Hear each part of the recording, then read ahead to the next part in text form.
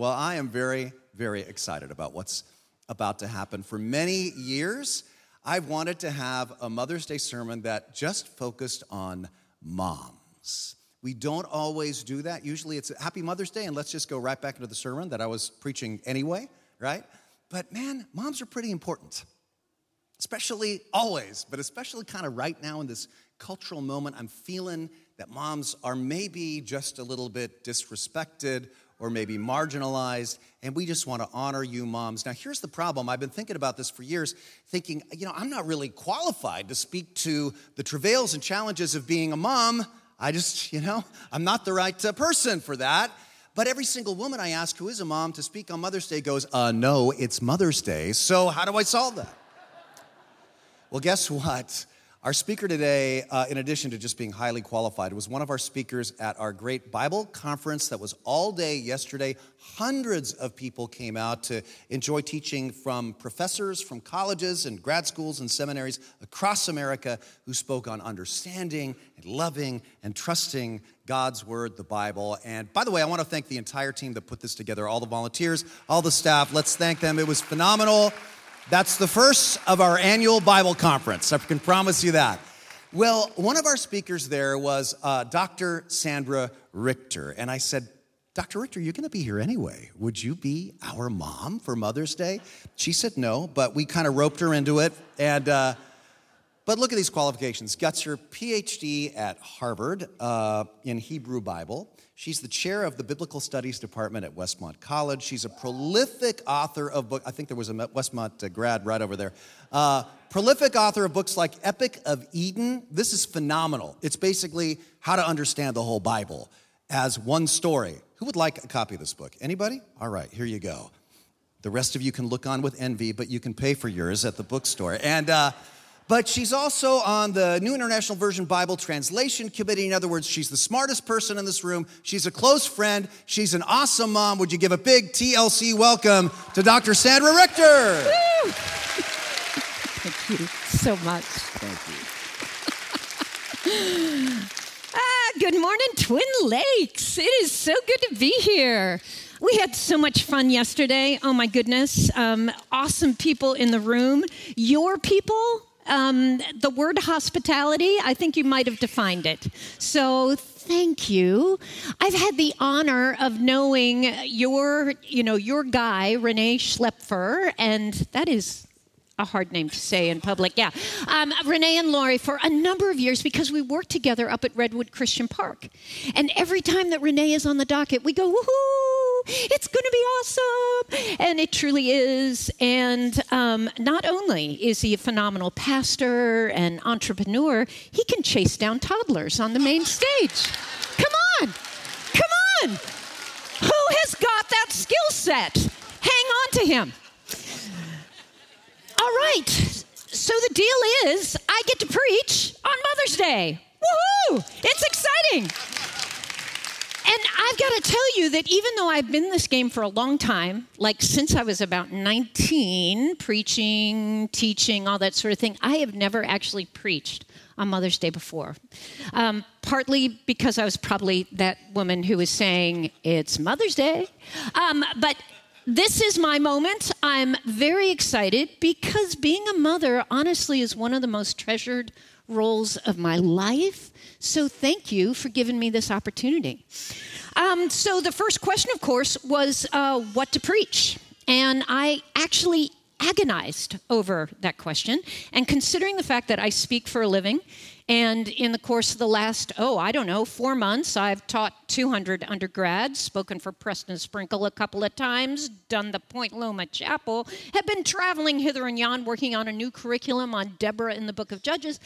I don't usually agonize over what I'm going to speak about. But this one is different.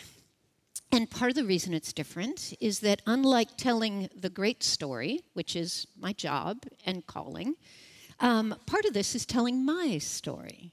So let's see how this goes. Yeah. All right, I want to introduce you to my clan. Here's a picture of my family. Aren't they cute? Yes. That's my guy, Steve, and my precious firstborn, Noelle, and my little soulmate, Elise. She doesn't just look like me. She's been blessed with all of my personality as well. Poor child. We will pay for therapy, I promise. And up close and personal, these are the two when they made me a mom, yeah? And I love this picture. It's what I keep on my screensaver on my computer because no one has thrown up, no one has bitten each other in the last 3 minutes, and their clothes are clean, you know? Yeah. All right, so what do we do on a Mother's Day? It would seem normative that we pick a biblical character who also happens to be a mother and tell her story, right? So we could talk about Eve, yeah, the archetypal mother of the human race. Her name is Chava. It means life. And her greatest gift in this new kingdom that she was to serve as a co-regent with her husband Adam was to bring life into this world. She was going to be the mother of all humanity. And when she was done being mom, she got to be grandmom, which I have on good authority is a pretty good deal. And all that without the stop the world I want to get off, do not tell me you love me right now, realities of labor and delivery, yeah?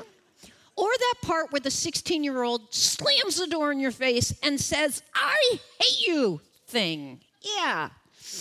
Or we could talk about Sarah, perhaps, yeah? The beloved and apparently totally hot wife of our forefather in the faith, Abraham. I love this image, by the way, of all the images that I have of who Sarah might be. Sarah's journey toward motherhood, as you are probably aware, involved decades of infertility. That dragon that has touched many, many people in this room. Empty arms that ached for a child, complicated by the shame of not being able to produce an heir for her wealthy and influential husband in a very traditional and tribal society.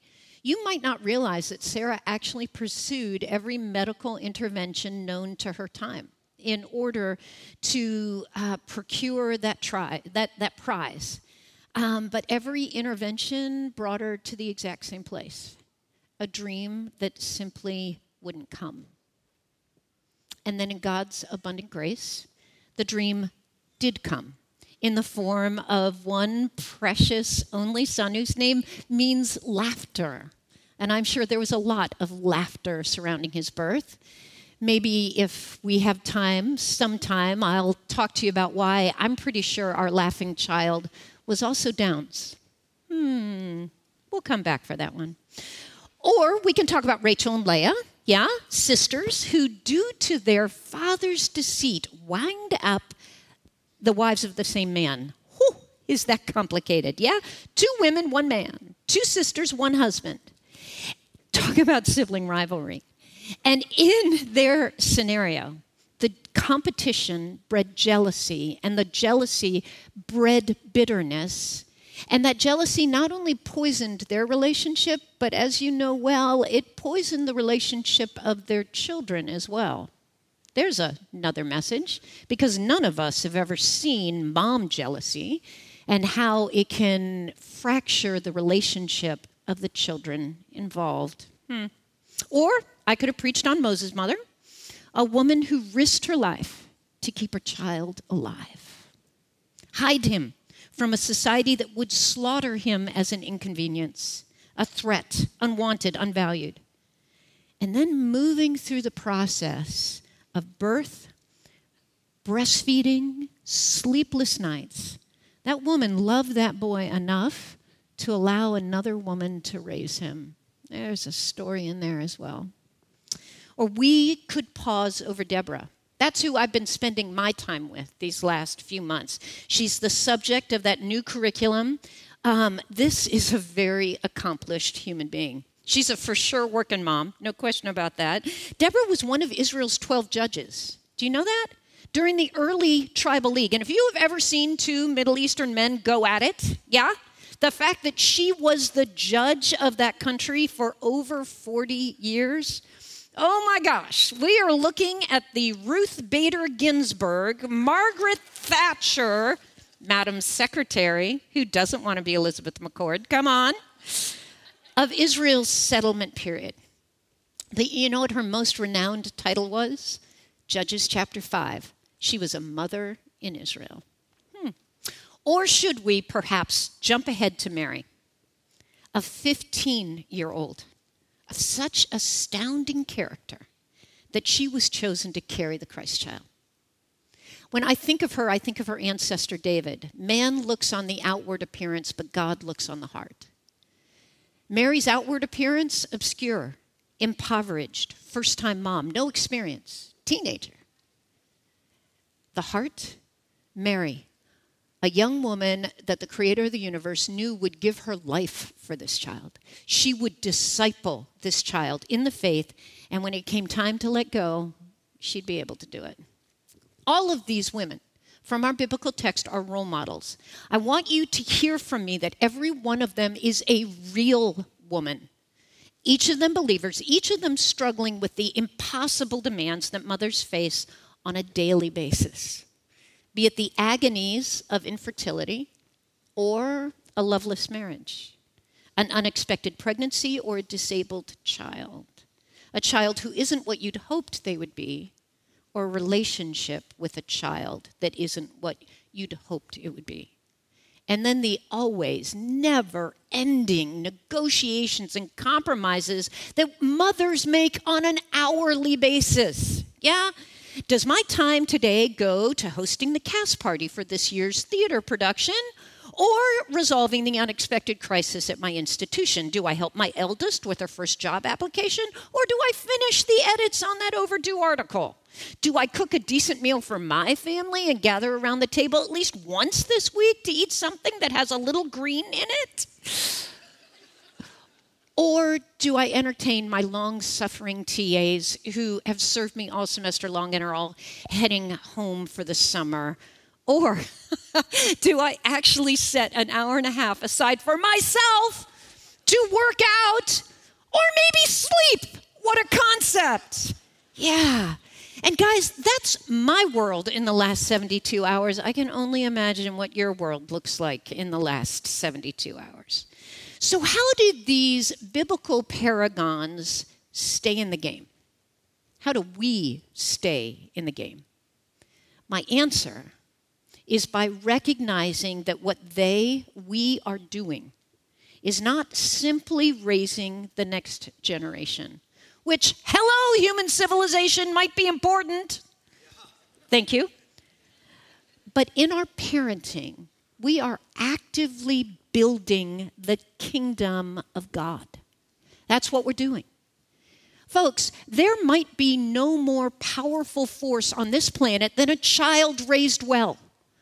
A child who knows the difference between rest and responsibility and knows how to embrace both. A child who knows what it means to be loved and to be disciplined. A child who is actually ready to step into this civilization and make a contribution, partly because they know they have a safety net behind them, so that when they make a mistake, it's not all going to crumble to their feet. A child raised well. Who did God send when his people, the descendants of Abraham, were helplessly enslaved by the empire of Egypt? He sent a baby. And who protected that child against the forces of evil so that he could fulfill his calling? Well, that would be a mother. And who did God send when his New Testament people were helplessly enslaved by the empire of sin, held captive by the curse of death and hell? He sent a baby. And who protected that child against the forces of evil so that he could fulfill his calling? That would be a mother. Think about that baby for just a moment. Conceived out of wedlock to a first-time mom with no wealth, no influence, born in a barn to a family of political refugees. Guys, as Andrew Peterson has written, and Point of Grace sings so beautifully, that was a labor of love. Yeah.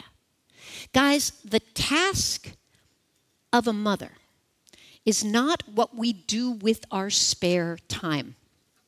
It is not secondary to real work or in any way peripheral to human civilization. It is not restricted to the domestic realm. The I will jump in front of a truck for this tiny human that has been entrusted to me, love of a mother, has changed the course of history countless times. These moms of the Bible, they raised the prophets, priests, and kings who moved the story forward. And they did that while carrying out their own responsibilities as homemaker, pastoralist, farmer, prophet, judge, and queen. So I could have preached that sermon. That was a pretty good one, right? Yeah. But I said, nah, I'm going to go another direction. And instead, I landed on this book. Yeah, a book that was given to me in my first few weeks of motherhood. You know those weeks when you went into with like an exquisitely decorated nursery and such a great birth plan? Yeah. Those days when you had space in your world to actually work out and keep your little pregnant self all tidy and cute. Before your water broke, before it was supposed to. When you had clearly watched Jennifer Aniston on Friends raise that fake baby, Emma, too many times. That baby that never actually cried, did you notice that? That never projectile vomited out of that bassinet into her perfect little apartment? Yeah, who didn't keep Rachel Green up all night or wind up with the ugliest diaper rash ever known to man because you kind of forgot to bring extra diapers with you when your bestie invited you out to lunch.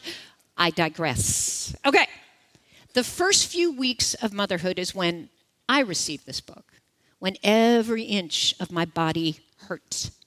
First, from pushing out a basketball-sized creature through a tunnel designed for tangerines. And then finding out that the only way to keep that little salami with a soul alive was that medieval torture thing they call breastfeeding, right? Yeah, sorry guys, TMI, I know. Okay. It was during that era of profound physical exhaustion and all those beautiful moms up here with their perfect babies, they can feel it aching in their bones. Yes, physical exhaustion, but honestly, confusion as to who am I now? Who am I now?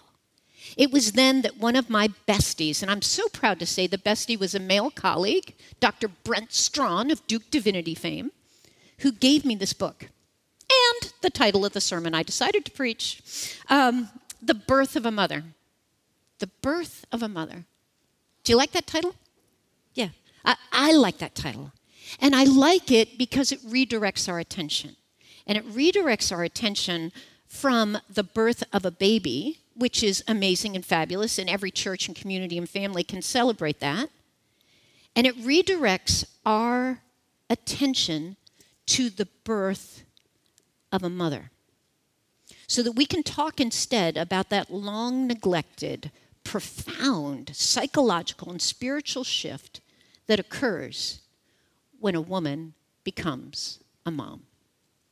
At the heart of the birth of a mother is an arresting premise. Just as a baby develops physically in utero and after birth, so a mother is born psychologically in the many months that precede and follow the birth of her baby. And honestly, I would add, continues to be birthed with every stage through which her child passes. This book promises guidance, which I certainly needed, in a lot of fancy verbiage. As you undergo this unique psychological transformation, you will be guided by new hopes, fears, and priorities. The charting of this remarkable new realm is the subject of this compelling book. That is a very fancy way of saying that everything you thought you knew about yourself last week just sort of crashed to the ground in a bajillion pieces. And who knows? Who knows what is going to rise out of those ashes? That's what this book is about.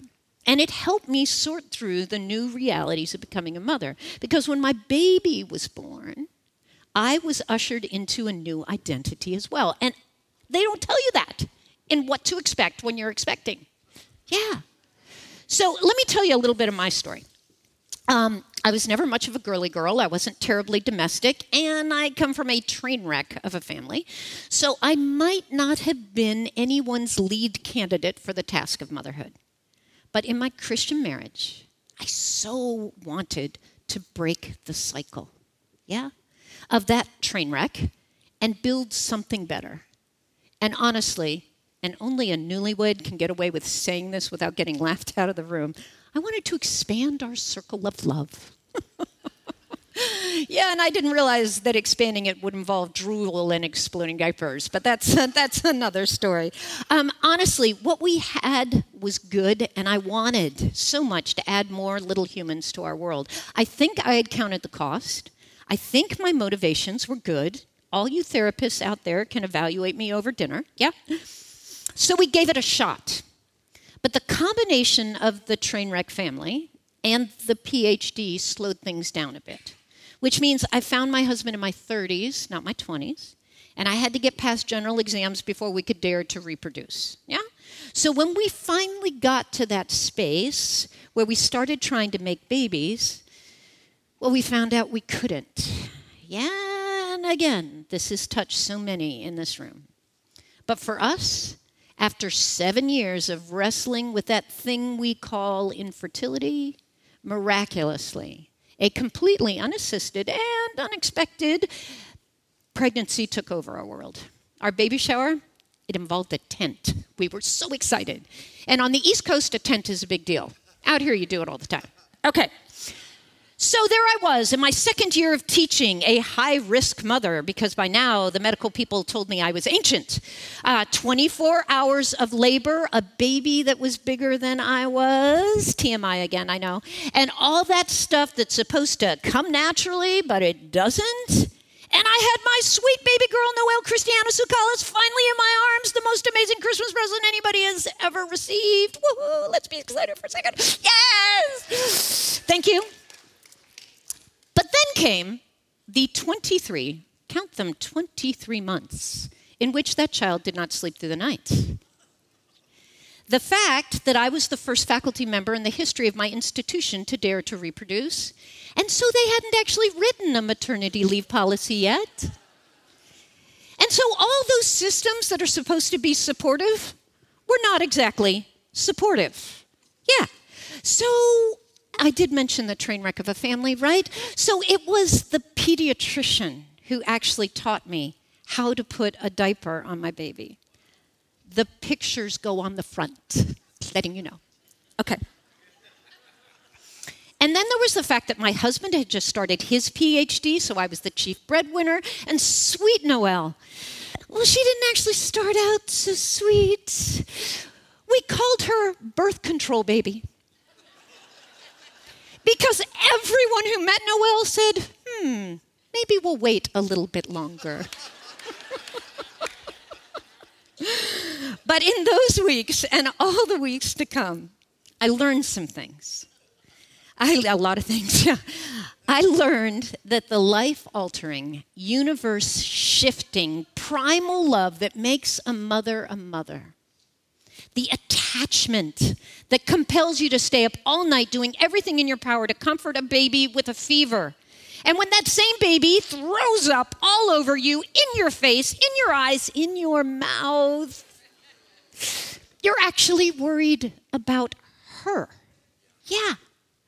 The crazy protective instinct that will make a normally mild-mannered woman literally jump in front of a moving SUV. True story, jumped in front of a truck for my baby because my sweet little curly-headed toddler who was grasping her newly gifted can of Flarp. Do you know what Flarp is? Flarp is like Play-Doh, but when you stick your finger in it, it comes out with bodily function noises. Kids think it's awesome. So in all of her 3-year-old curly-headed cuteness, she dropped her Flarp. And it went rolling across the Walmart parking lot just as a massive SUV started rolling up the lane. And so there I am, all 5'3" of me, yelling, "Stop!" Because my baby is in the way. Yeah, we do that stuff, don't we? That kind of love that I didn't even know existed before is not a love that grows from butterfly kisses and birthday cakes. Rather, it's the kind of love that's birthed of a level of self-sacrifice that you didn't even know was possible. You didn't know you were capable of it. Folks, babies do not hug and giggle their way into our hearts. They carve out a bloody hole in our soul. And for the rest of eternity, only they can fill that space. Yeah, moms, you're with me. The love of a mother is the love that keeps you up till 2 a.m. making Valentines for the third grade party when you are fully aware that the final edits on your book are due at 5 p.m. on that same tomorrow. The love of a mother will transform a shy and retiring woman into a warrior, taking on the entire school board for the sake of her learning disabled child. The love of a mother accomplishes what under other conditions is impossible, and that is to allow someone else to become the center of my universe. It's not about me anymore. It's about her. That's what makes a mother a mother. So in the words of Stern, Bruchweiler, and Freeland, being a mother is to live in that condition in which your own soul is not walking about free. And although a mother will not always succeed, she will do everything in her power to protect it. And can I say that I would trade every degree I've ever earned, every post I've ever filled, every book or article I have ever published for the immense privilege in my life that Noelle and Elise call me mom. Yeah. Amen. Thank you. So if that is what a mother is, why do we celebrate this holiday with Hallmark cards and candy? Now, can I say to you that if there is candy involved, I'm a fan and I would like the dark chocolate, please. Not opposed.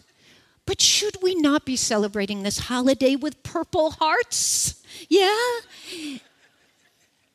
Although due to our fallen society's tendency to diminish the role of mothers, to expect her to accomplish her mothering in her spare time, our society that grimaces every time a mom with a baby shows up on an airplane or in a restaurant, when our society speaks of stay-at-home moms in hushed voices and talks about soccer moms and room mothers as though that's a bad thing, may I make another proposal to you?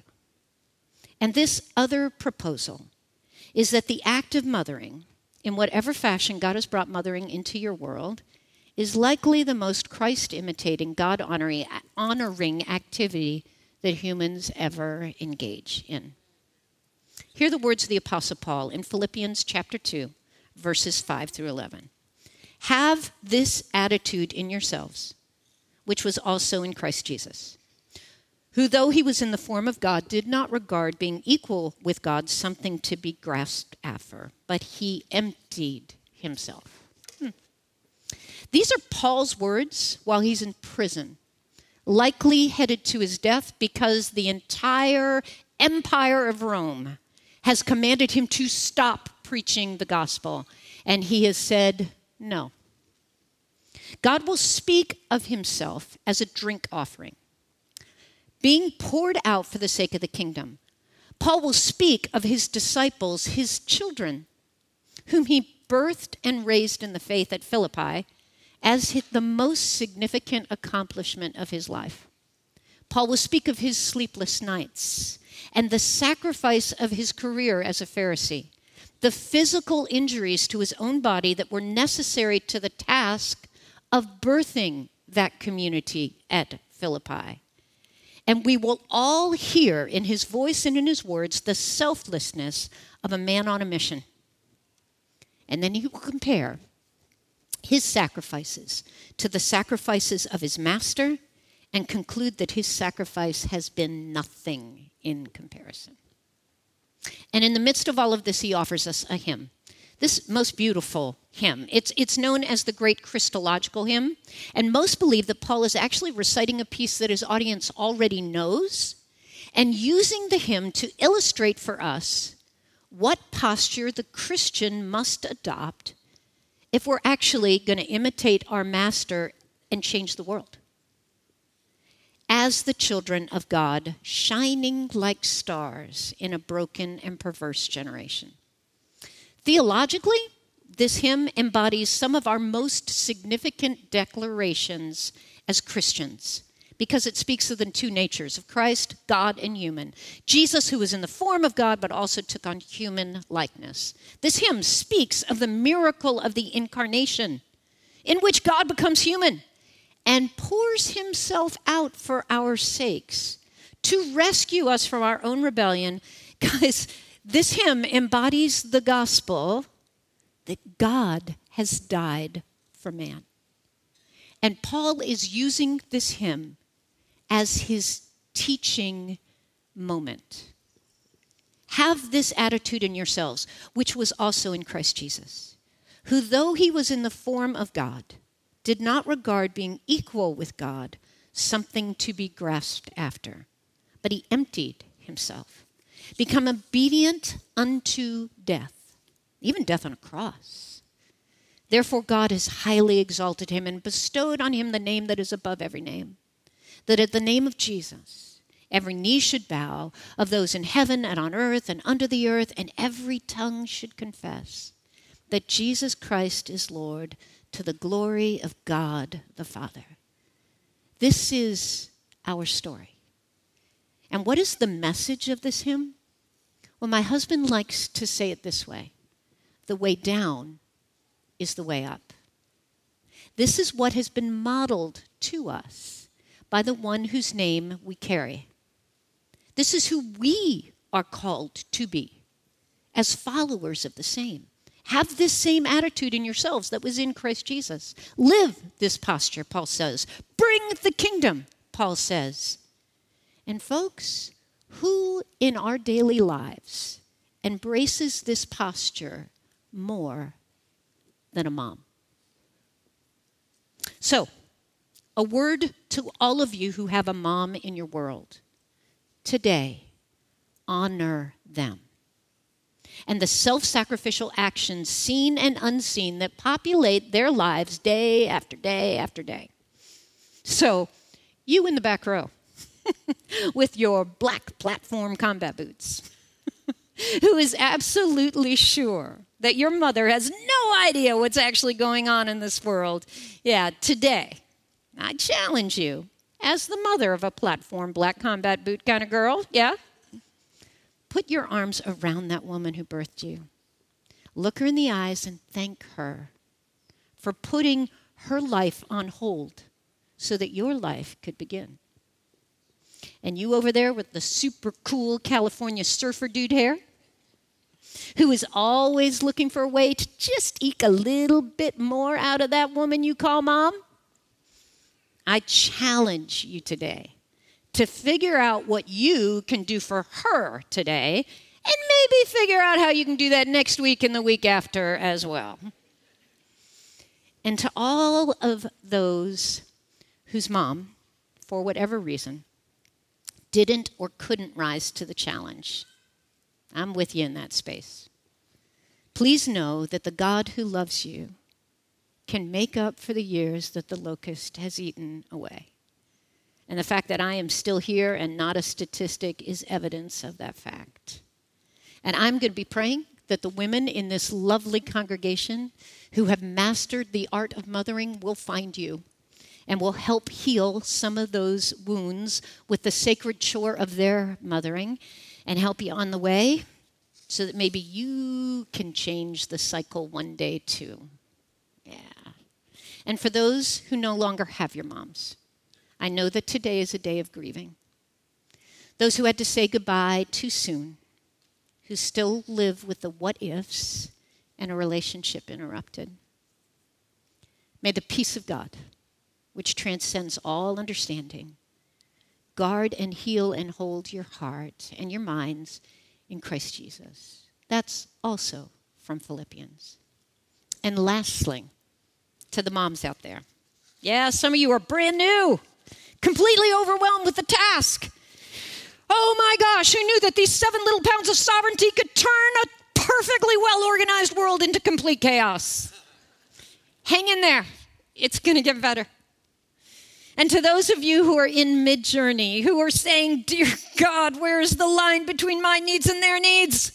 How is my marriage ever going to survive this? Will I ever get back to my own dreams? Have this mind in you that was also in Christ Jesus. Stay the course. He is faithful. The way down is the way up. And there is a line in there somewhere. And not only will you find it, husbands, it wouldn't be a bad idea for you to help her find it. And for those of you who can see the first finish line, your emerging adult is sprinting into adulthood and you're like, woohoo, I think we're going to make it. Yes. But there are others in this room today, yeah, right here, right now, with a failed launch. And instead of starting his first job, he's actually starting his third rehab program. And everything you've invested in your life just seems to be crumbling in front of you. So hear me on this, all of you. Your labor is not in vain. He promises us that. Paul teaches us in Philippians, it is God who works in you to will and to act according to his good purpose. So let's do everything without complaining or arguing so that we might become blameless and pure children of God without fault in a crooked and depraved generation in which you shine like stars in the universe. Who knew that Rabbi was so much of a poet? Guys, mothering is in no way an easy task. But moms, mothering is building the kingdom. It is not a secondary task. It is the task. So happy Mother's Day. Yeah.